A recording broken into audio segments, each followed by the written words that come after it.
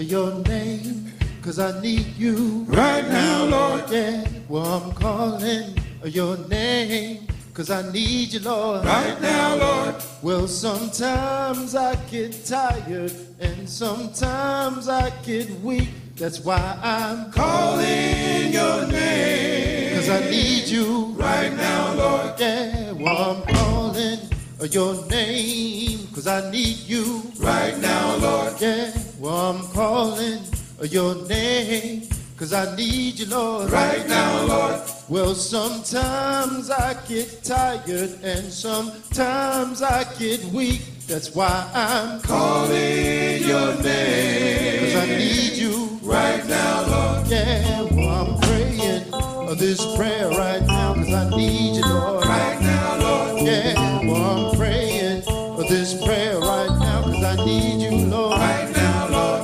Well, sometimes my way gets hard and sometimes my way gets dark. That's why I'm calling your name, 'cause I need you right now, Lord.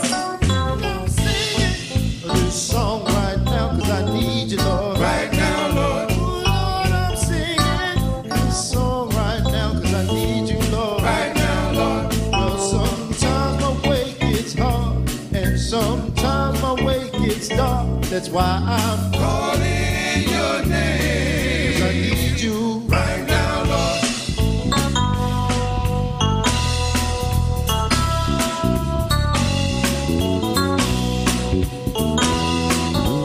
Put your hands together now. Anybody love the Lord? Hey! Sometimes I get tired and sometimes I get weak. That's why I'm calling your name, 'cause I need you right now, Lord. Right now, Lord. Say right now, Lord. Come on, right now, Lord. Right now, Lord. Come on, right now. Right now, Lord. Sometimes I get weak, Lord. Right now, Lord. Sometimes I get tired, Lord. Right now, Lord. And I need you to rock me. Right now, Lord. The cradle of your arms. Right now, Lord. One touch from you, Lord. Right now, Lord. We'll make it all right. Right now, Lord. Say right now, Lord. Right now, Lord. Say right now, Lord. Right now, Lord. Sometimes I get tired and sometimes I get weak. That's why I'm calling your name, 'cause I need you right now, Lord. Right now, right now, right now, right now. Come on, right now. I need you right now. Touch me right now, right now, right now, right now. Come on, right now. I need you right now. Touch me right now, right now, right now, right now. Come on, right now. I need you right now. Touch me right now, right now, right now. Come on, right now. I need you right now. Touch my church, Lord, right now, right now. Come on, right now. I need you right now. Touch us all right now, right now, right now. Come on, right now. I need you right now. Touch me right now, right now, right now. Come on, right now. I need you right now. Sometimes I get tired and sometimes I get weak. That's why I'm calling your name, 'cause I need you right now, Lord.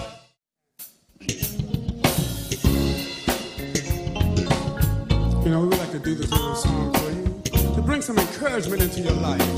So we're going through a lot of things right here now, and we want to tell you what the Lord said.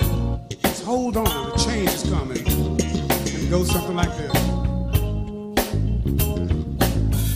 Yesterday, a man stepped to me, he said, how can you smile when the world is crumbling down? And I said, here Here's my secret. When I wanna cry, I take a look around and I see them getting by, and I hold on. Hold on. Change is coming. Change is coming. I hold on. Hold on. Don't worry about a thing. Just hold on. Hold on. Say that you can make it. You can make it. Hold on. Hold on. 'Cause everything will be alright. Some people like to hurry. Some people like to hide.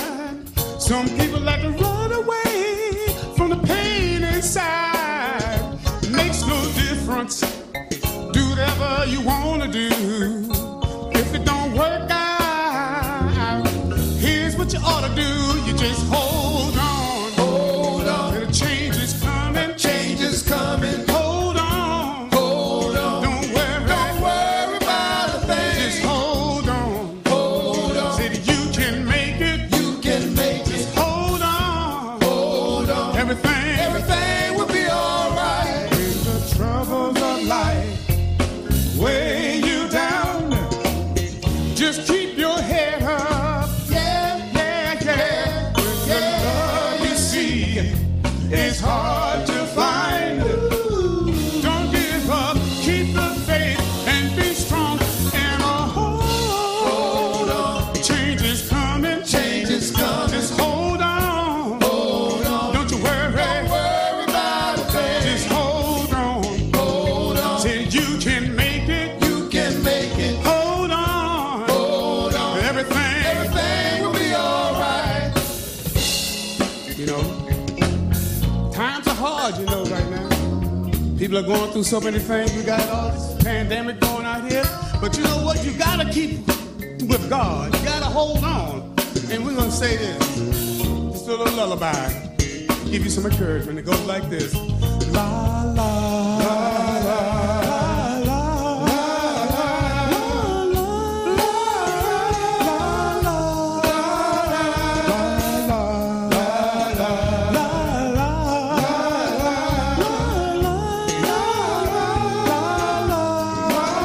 Just hold on. Hold on. 'Cause the change is coming. Change is coming. Hold on. Hold on. Don't you worry. Don't worry about a thing. Just hold on. Hold on. See that you can make it. You can make it. Hold on. Hold on. 'Cause everything will be alright. Hold on. Hold on. A change is coming. A change is coming. Hold on. Hold on. Don't worry. Don't worry about a thing. Just hold on. Hold on. Said you can make it. You can make it. Hold on. Hold on. 'Cause everything will be alright. La la.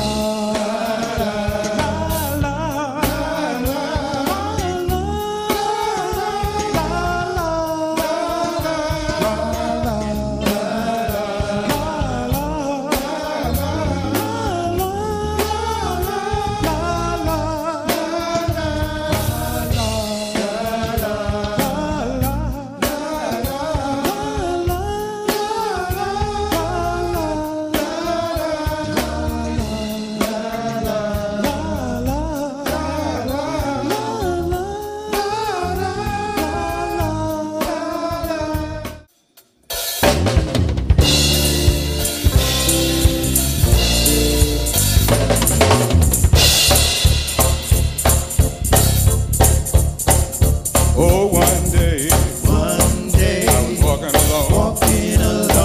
I heard a voice. I saw no one. The voice I heard. It sounds so sweet. I knew it was Jesus. Talking to me. Just as soon I recognized his voice. Got his way. I made my choice. I'm talking about Jesus. Oh, that man. From Galilee. Oh, one day I was walking alone. I heard a voice. I saw no one. The voice I heard. It sounds so sweet. I knew it was Jesus.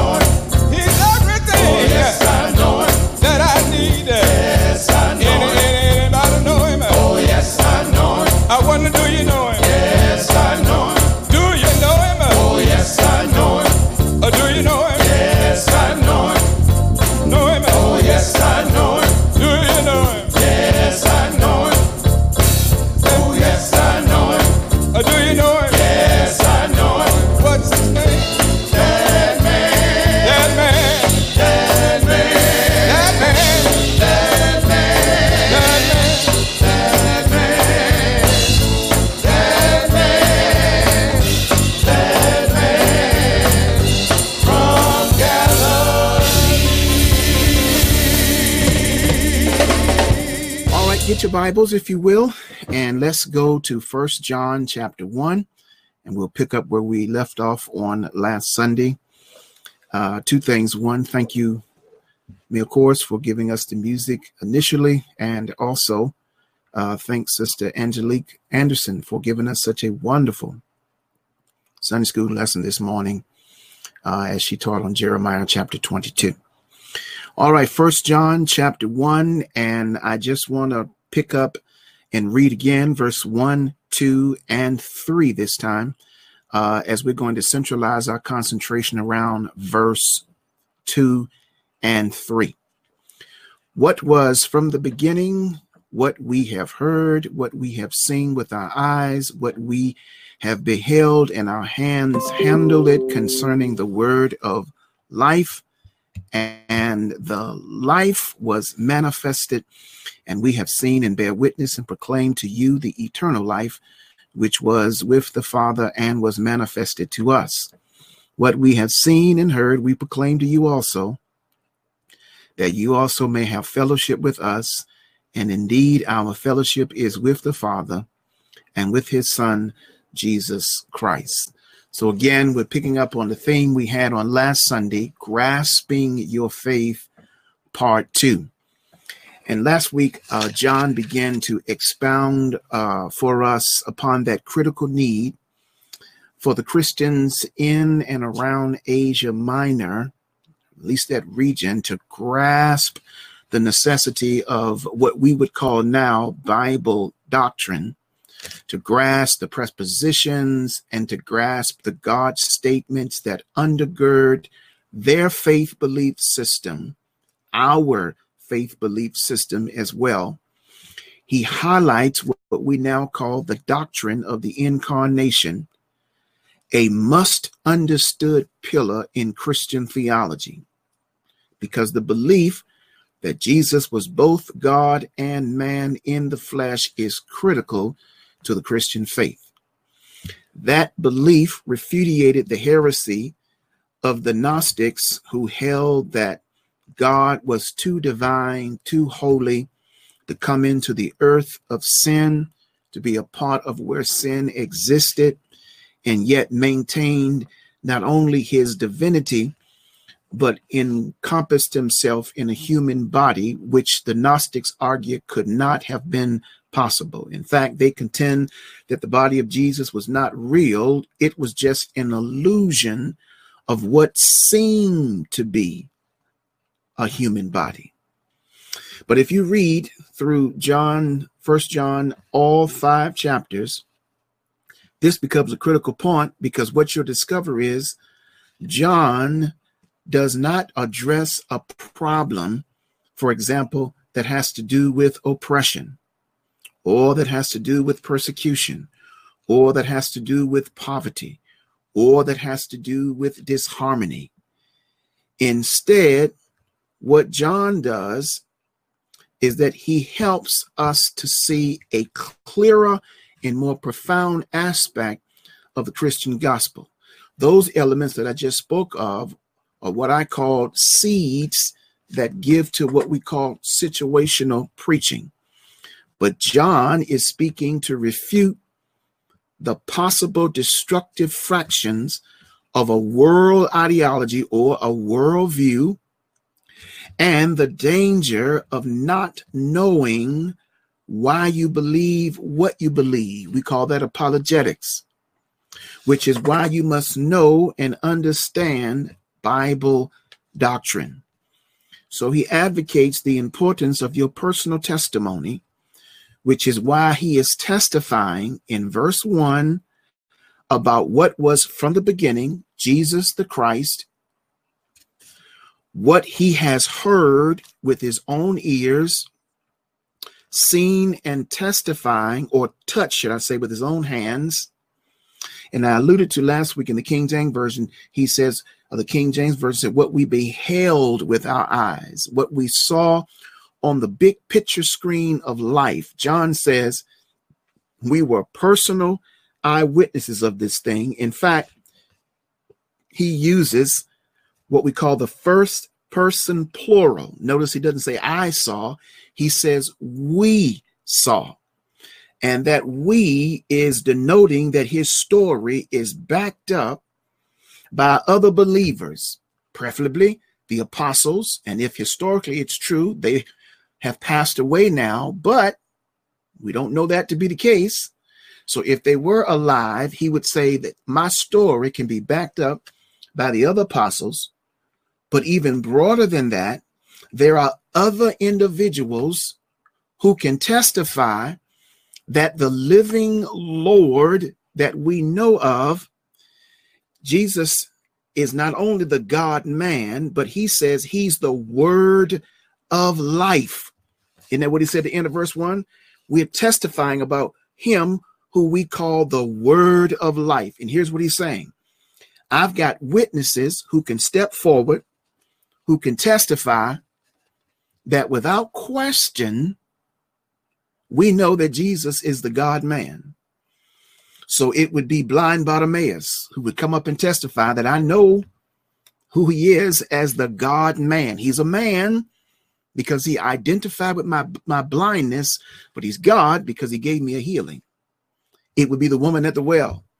He identified with my frailty of life, but he also gave me a new life in telling me about the living water if I drunk of that which he proposed.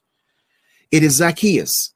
He would come to testify. He is able, even though I had exploited humanity, those who were around me as chief tax collector, yet Jesus looked beyond my fault. He saw my physical need, the pain that existed in me because I approached him to let him know.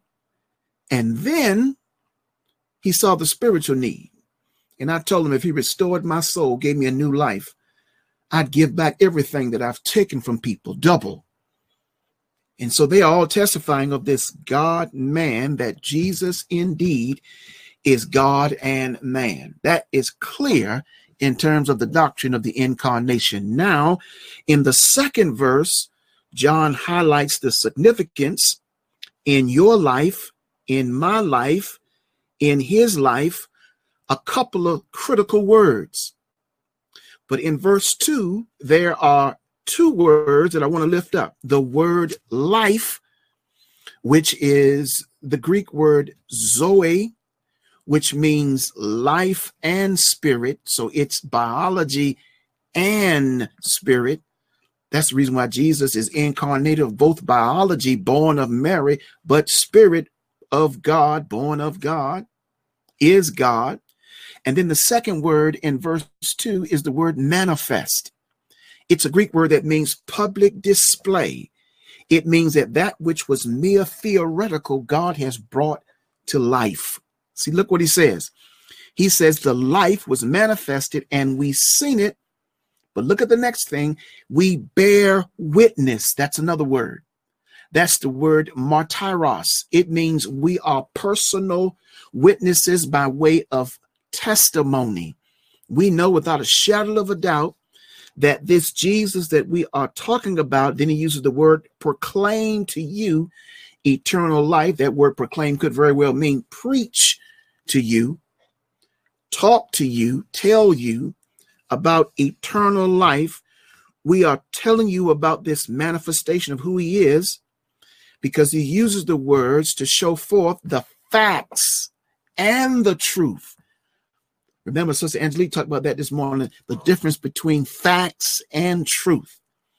But John is proving both the fact and the truth in verse 1. He is reiterating it there in verse 2, making clear that we are talking about what we have heard, not a rumor, nothing like a rumor, but as a person who's experienced the exact same thing, salvation.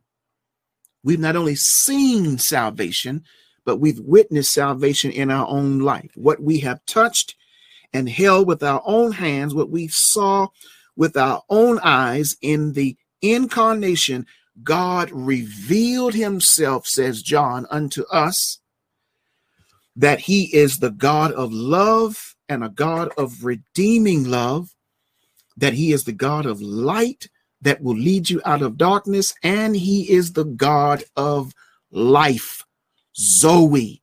He's the God that imparts true life into your existence.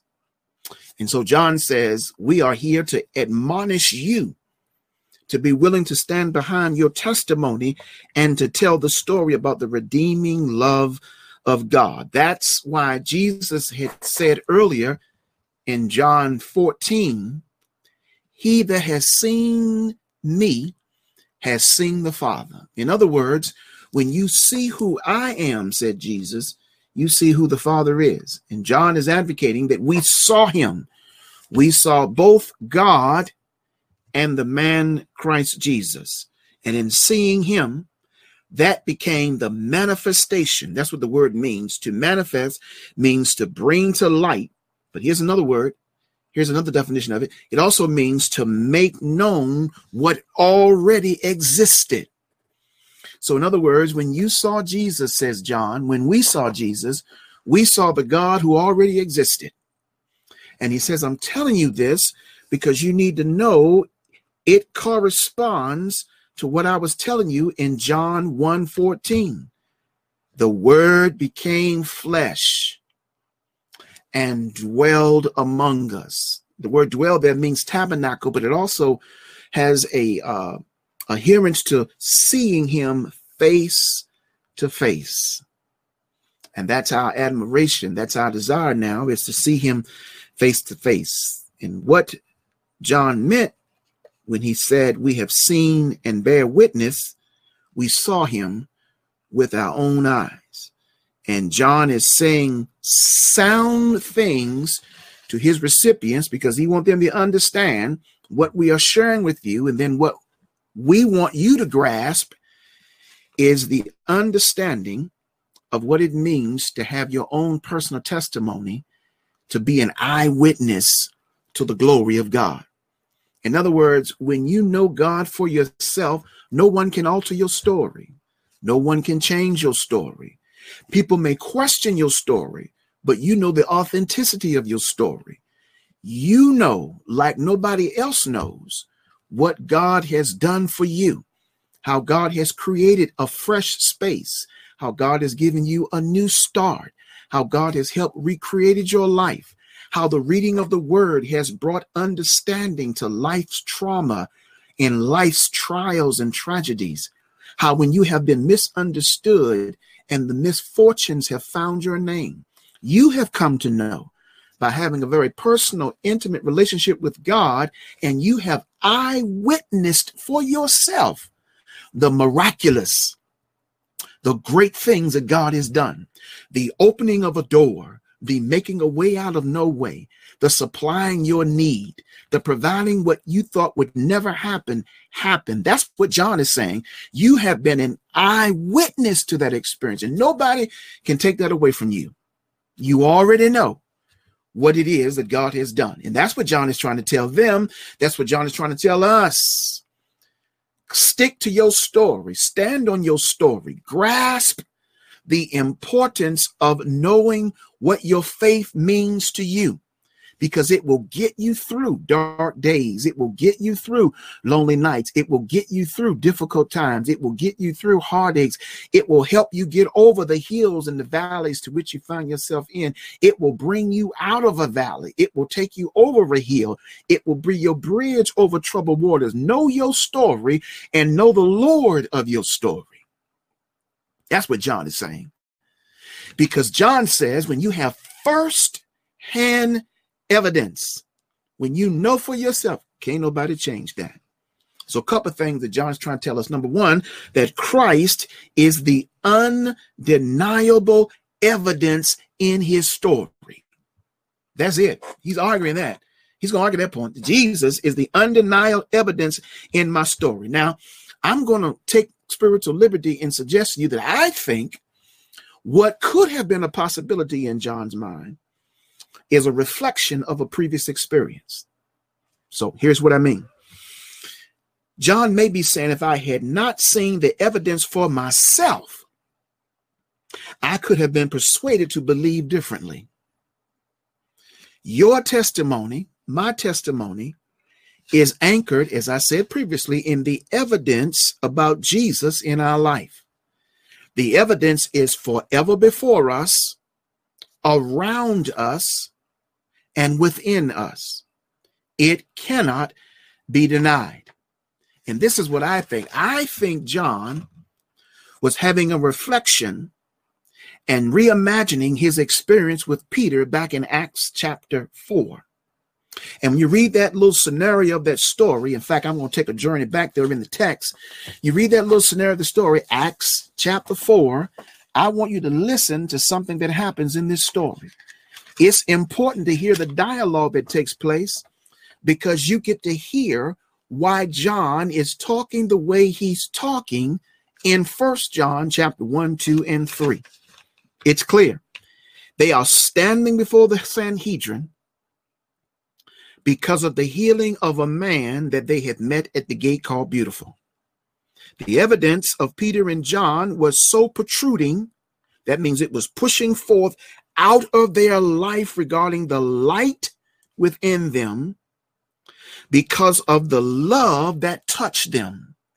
So they were on their way to the temple to pray, and their life was touched by this man's requests for alms, and he stopped them in their tracks.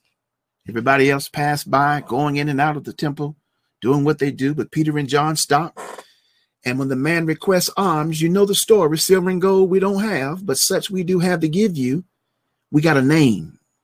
In the name of Jesus. See, they are standing their hope on that name.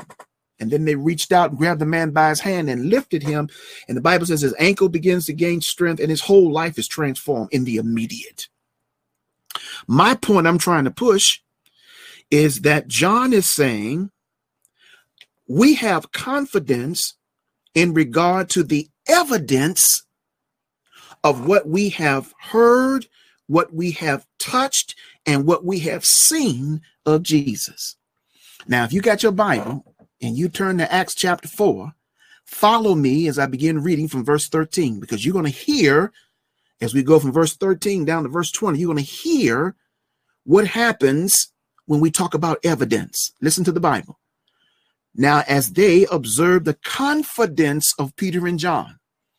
So as they stood before the Sanhedrin, what gave them the boldness and the strength to stand with such confidence is what they had seen Jesus do and what they had seen in the life of Jesus. They were eyewitnesses of how God worked the miraculous. So they saw blind Bartimaeus healed.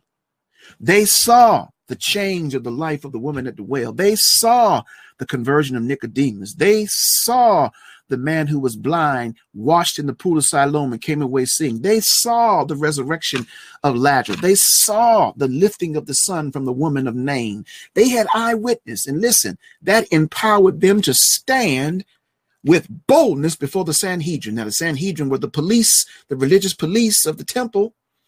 They were the ones who sort of created policy for how things were to go. And they also had a hand in how the laws would be applied in terms of the Jews when it relates to Rome. Rome would sort of defer things to them because they were not Jewish and they did not want to interfere with the religiosity of the Hebrews, of the Jews.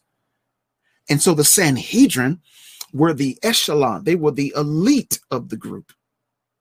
And watch what happens. These two, what perceived to be ignorant men who stood before the Sanhedrin because they stood on the power of the word and they stood on the power of their testimony and they stood on the evidence that they had etched in their mind that they saw with their own eyes. Listen to what the text said. They stood with confidence and understood that they were uneducated and untrained men. Never went to school, never seen a seminary, never seen a divinity school, never seen a university, never had undergraduate, nothing. But yet, look what the text says, they were marveling. They were marveling. In other words, they mesmerized the Sanhedrin as they stood there in such boldness. That's the reason why people have, sometimes the oppressor has a fear. Actually, I would contend that oppressors have more fear of the oppressed than the oppressed have of the oppressor. And that's because when there's a continuation of this consistency to stand bold and to not give in. That's what happened to Polycarp, because he stood before Domitian and refused to give in, refused to change his story, refused to change his testimony. He lost his life. What happened to John on the Isle of Patmos? If he had just refuted this story about Jesus, he would have lived a long time. Happily, maybe on the Isle of Patmos, but he couldn't. He stood on the word. He stood on what gave him strength and marveled. But look what it says, and began to recognize them as having been with Jesus. In other words, that's shouting news right there. The oppressor recognizes that when the oppressed keep talking about a God who makes a way out of no way, and no matter how much they oppress, or in the language of the Old Testament, Pharaoh and Moses, take away their straw that they can't make brick, they make brick anyway. They find a way to even develop justice among themselves. And what I'm trying to tell you is whenever you walk this life and you walk and stand on what you believe, they'll know you've been with Jesus because of your survival mannerism, because of your boldness and because of your face, because of the proclamation, because of the stand that you take. Look what the Bible says. And seeing the man who had been healed standing with them, they had nothing to say in reply. In other words, the evidence that Peter and John wasn't a hoax could not be denied. And what I'm trying to push to you today is that sometimes you got to sit back and look at the evidence that God has provided in your life to let you know that God is in the midst of working all things together for your good, and the evidence can't be denied. Now, we might want to contend from a legal standpoint, what does the word evidence mean? What is evidence? Well, Black's Law Dictionary says evidence is any species of proof, and it uses a legal term, or probative matter. And probative matter means, the word probative means tending to prove. It means, in other words, it's a good chance it's going to validate itself. Legally presented at a trial of an issue by the act of the parties and through the medium, here it is, of witnesses, records, documents, exhibits, concrete objects for the purpose of inducing belief in the mind of the court or the jury as to their contention. So here's Peter and John. They don't have no exhibits. They really do. The man is an exhibit. They don't have any documents. They really do. The man is a living document. They don't have any record. The man is going to be a record. It is now in historical history. And they stand as medium of witnesses. But here's a clincher. And the Sanhedrin can't deny it because they stand as witnesses that the man to whom was healed was standing right there, and they can't deny it. That's the reason why John is trying to tell us that we standing strong and we hold our ground on our theology.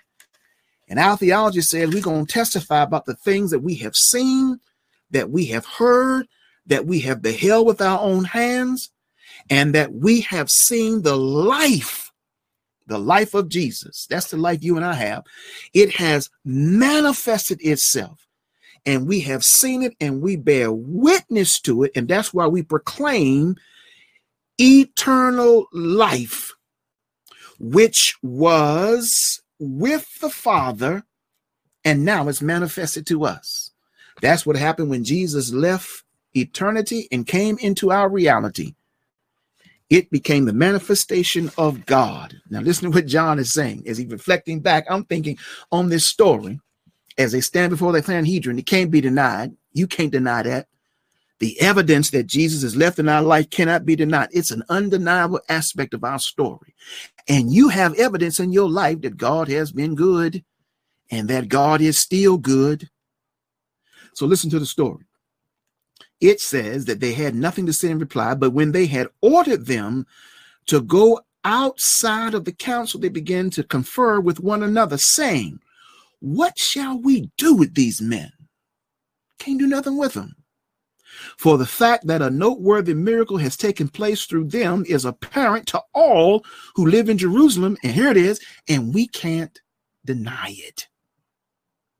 The evidence can't be denied. But in order that it may not spread, here's what I want to tell you. In order that it may not spread further among the people, we got to warn them.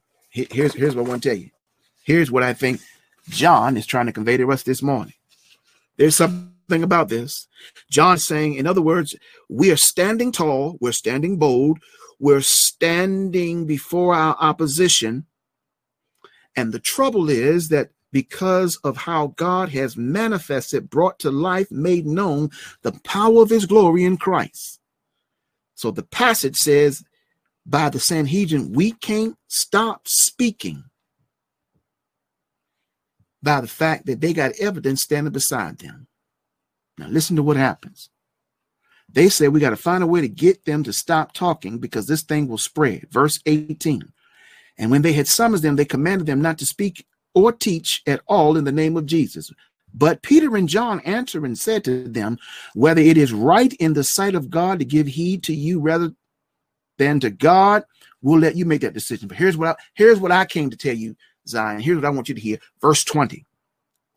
For we cannot stop speaking, stop testifying, stop preaching, stop talking about what we have seen and what we have heard.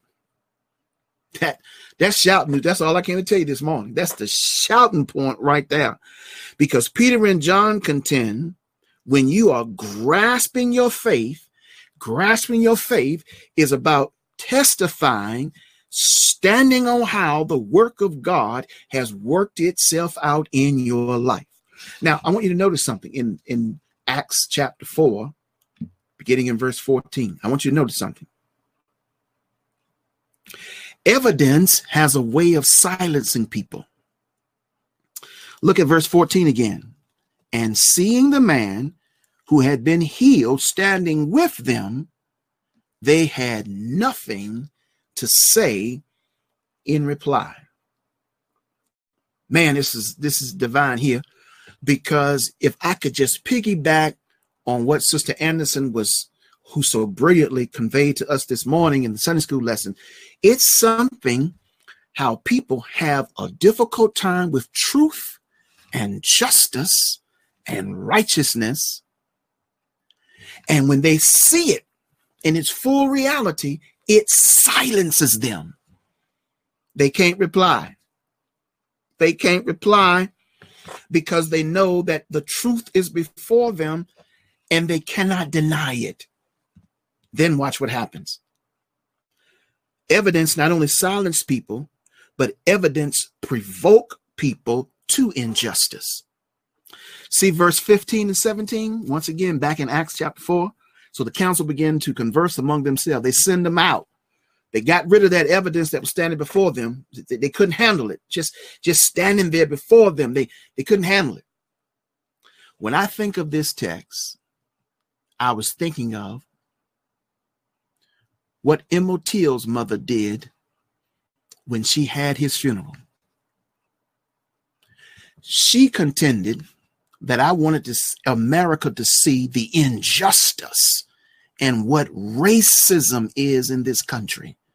So she had an open casket, and they saw what the atrocity of the behavior of white supremacy does, and it could not be denied. In fact, do your history, read your story, dig deeper.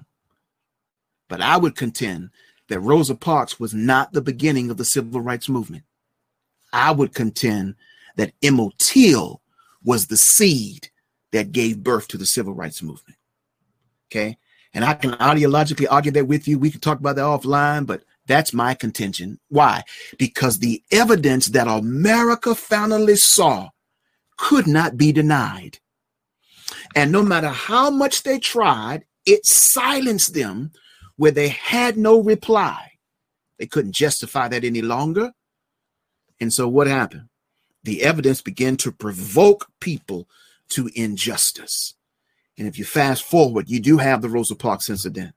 But if you fast forward even further, you have those 4 precious girls in the 16th Street Baptist Church there in Birmingham, Alabama. You see that? Because the evidence sometimes causes people, when that light is shined in that darkness, it comes to light. And look what they said. We got to talk. We can't let this keep going. We can't permit this because it will spread. And when it will spread, it will become damaging to our position, to our posture. That's the reason why I want to argue from a justice standpoint that people of European and Caucasian descent, they know that racism is alive and well. They know that injustice is rampant in America. They also know that 45 is a perpetuator of discrimination. They know it. They know it. But there is a threat to the posture, to the privilege that they have because of white supremacy, because of racism. They don't want to give up that privilege. It may be too vulnerable. It may become vulnerable, and it will be, but they may lose friendship. They may lose connections. They may lose power. So they'd rather bask at a distance in the marginalization of those who are black and brown people. And that was the argument that this Sanhedrin Council was. They didn't want to recognize that, well, they had to see that the man was healed, but they certainly didn't want Peter and John to continue preaching because that truth would come out, and that truth would be problematic. Man, I got to come to a close because I got to get out of here. And look what happens. It evoked them to do injustice. Look what the text says. They commanded them and summons them not to speak or teach at all in the name of Jesus. They found a way to silence them. And so when you speak out against injustice, they silence you. Colin Kaepernick, they silence you. They don't want you to speak. Because if you do, you shine light on the injustice because the injustice profits them. That's the reason why in capitalism, profit is always more valuable than people. Because what happens is you have to exploit someone to be profitable. And that's what we have. And that's what this text is feeding you. But that's what John is saying. Evidence can't be denied. But evidence also can persuade people. That was their fear. That the evidence that Peter and John were providing would persuade people that Jesus was not a hoax, was not a jokester, but he was reality. And like I said, evidence works like a two-edged sword. On one hand, it promotes justice. It can right a wrong. It can set free the innocent. It can convict the guilty party. But on the other hand, evidence can shine light where darkness wants to remain predominant. Evidence brings to light those hands that have been working in the dark. Evidence can reveal the real motives of people. The Sanhedrin was disappointed because the evidence regarding the healing of the man in connection with Peter and John was beyond, here it is, what we call in the court of law, beyond reasonable doubt. Meaning it was fully satisfying. It was entirely convincing, satisfying even to a moral certainty. Why? The man was there. They couldn't deny him. And I believe John is saying to us in 1 John verse 1 and 2 and 3, you have evidence in your life beyond reasonable doubt. Can't nobody deny your story with the Lord Jesus Christ. It's beyond reasonable doubt. Can't nobody tell you that God ain't who God said he is in your life. That's why I said earlier, don't nobody know like you know what God has done for you. That's the evidence in your life. And John is saying we got evidence beyond reasonable doubt that God has manifested, revealed, and you have seen, bear witness, and now proclaiming in your story that he's a way maker, that he's a burden bearer, that he's light out of darkness. He's a friend like no other friend. He's peace in a storm and a doctor in a sick room. I know, and you know for yourself, that's who he is. One more word and then I'm done. John says, we're telling you about this. Evidence can't be denied. Look at verse 3, if you will. Once again, notice he keeps reiterating, what we have seen, what we have heard, we proclaim to you. Here's the other word. 4 words in the first 3 verses. Life, manifest, witness, and here's the final word, fellowship. Look what he says. What we have seen and heard, we proclaim to you also, that you may have fellowship with us. That means John says, when you tell your story and I tell my story, we got to shout, because we may have different stories, but notice they all come from the same origin. It's the same God that works in Alexandria, in Fairfax, and can work in Greensboro, in Winston-Salem at the same time. So God may be opening the door for somebody here in Fairfax at the same time, may be healing someone in the hospital right there in Greensboro. Good God Almighty. That's John saying, when we get those stories, that's why you got to tell your story. We got to share our stories. We got to celebrate by way of testimony and fellowship. Koinonia, that's the word. We have all things in common. We get the word commonwealth. That's what we have in Virginia, commonwealth. It's supposed to be where we all share in the wealth that we have in common.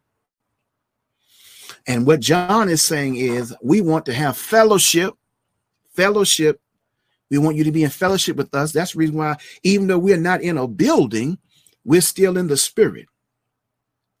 We're still celebrating. Read Revelation chapter 1. John will say, I was in the spirit on the Lord's day, not in a house of worship, but on an Isle of Patmos. And God paid me a visit, showed up, and he and I had conversation from that day forward.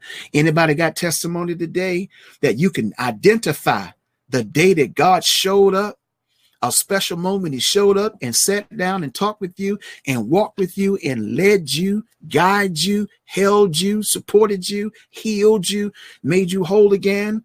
You got living evidence, because you got a grasp of your faith and you know that your God is one of faith. He says, I want you to have fellowship with us.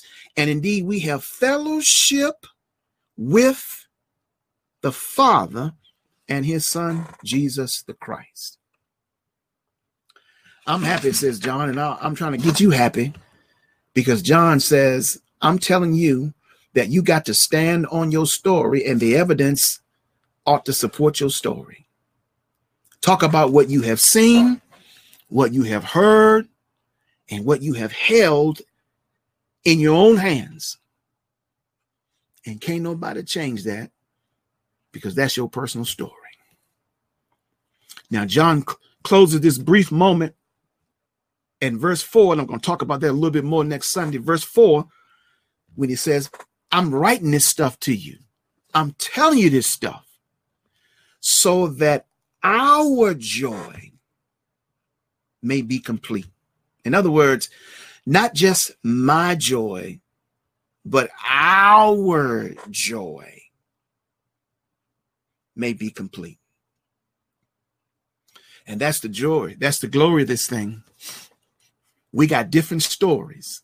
Somebody can, I see in the chat, somebody, Sister Holt, testifying how he brings you through grief. And some of us got some stories about being brought through grief. When the exit of that loved one departed from us, and it is as if it left an empty hole. And yet the Lord of salvation, the God who understands what it means to lose in the brokenness of life, fill the gap, and is still filling the gap. Or being unemployed and not even knowing what will happen, what the next week will bring, what the next month will bring. And miraculously things happen, doors open, people gave, opportunities were made available. That's what God does. Or looking for a job, looked everywhere, couldn't find. And then right at the very last moment, when you had already exhausted pretty much all of the reserve that you had, the door opened, the phone call came, the email recognized you and told you we need to set up an interview. That's what God does. The story. And that's what John is talking about. Don't forget your story. Don't let your story be abandoned. Don't let the moment in which you currently find yourself dwindle or reduce your story. But John says you stand tall on your story and you shout about it, because the evidence can't be denied. You know it, and I know it. And I know I've said it repeatedly. I'm going to say it again.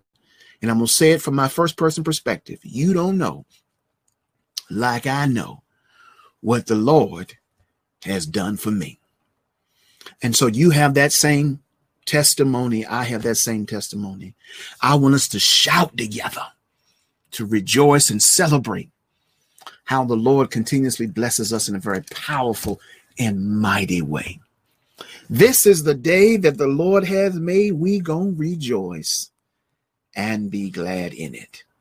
Amen. Let's pray together. Father, in Jesus' name, we thank you for the chance to hear in your word from 1 John chapter 1, verse 1 through 4, the victory that we have. Now, God, we pray that somebody who has been listening with us, that person who is listening for the sake of hope,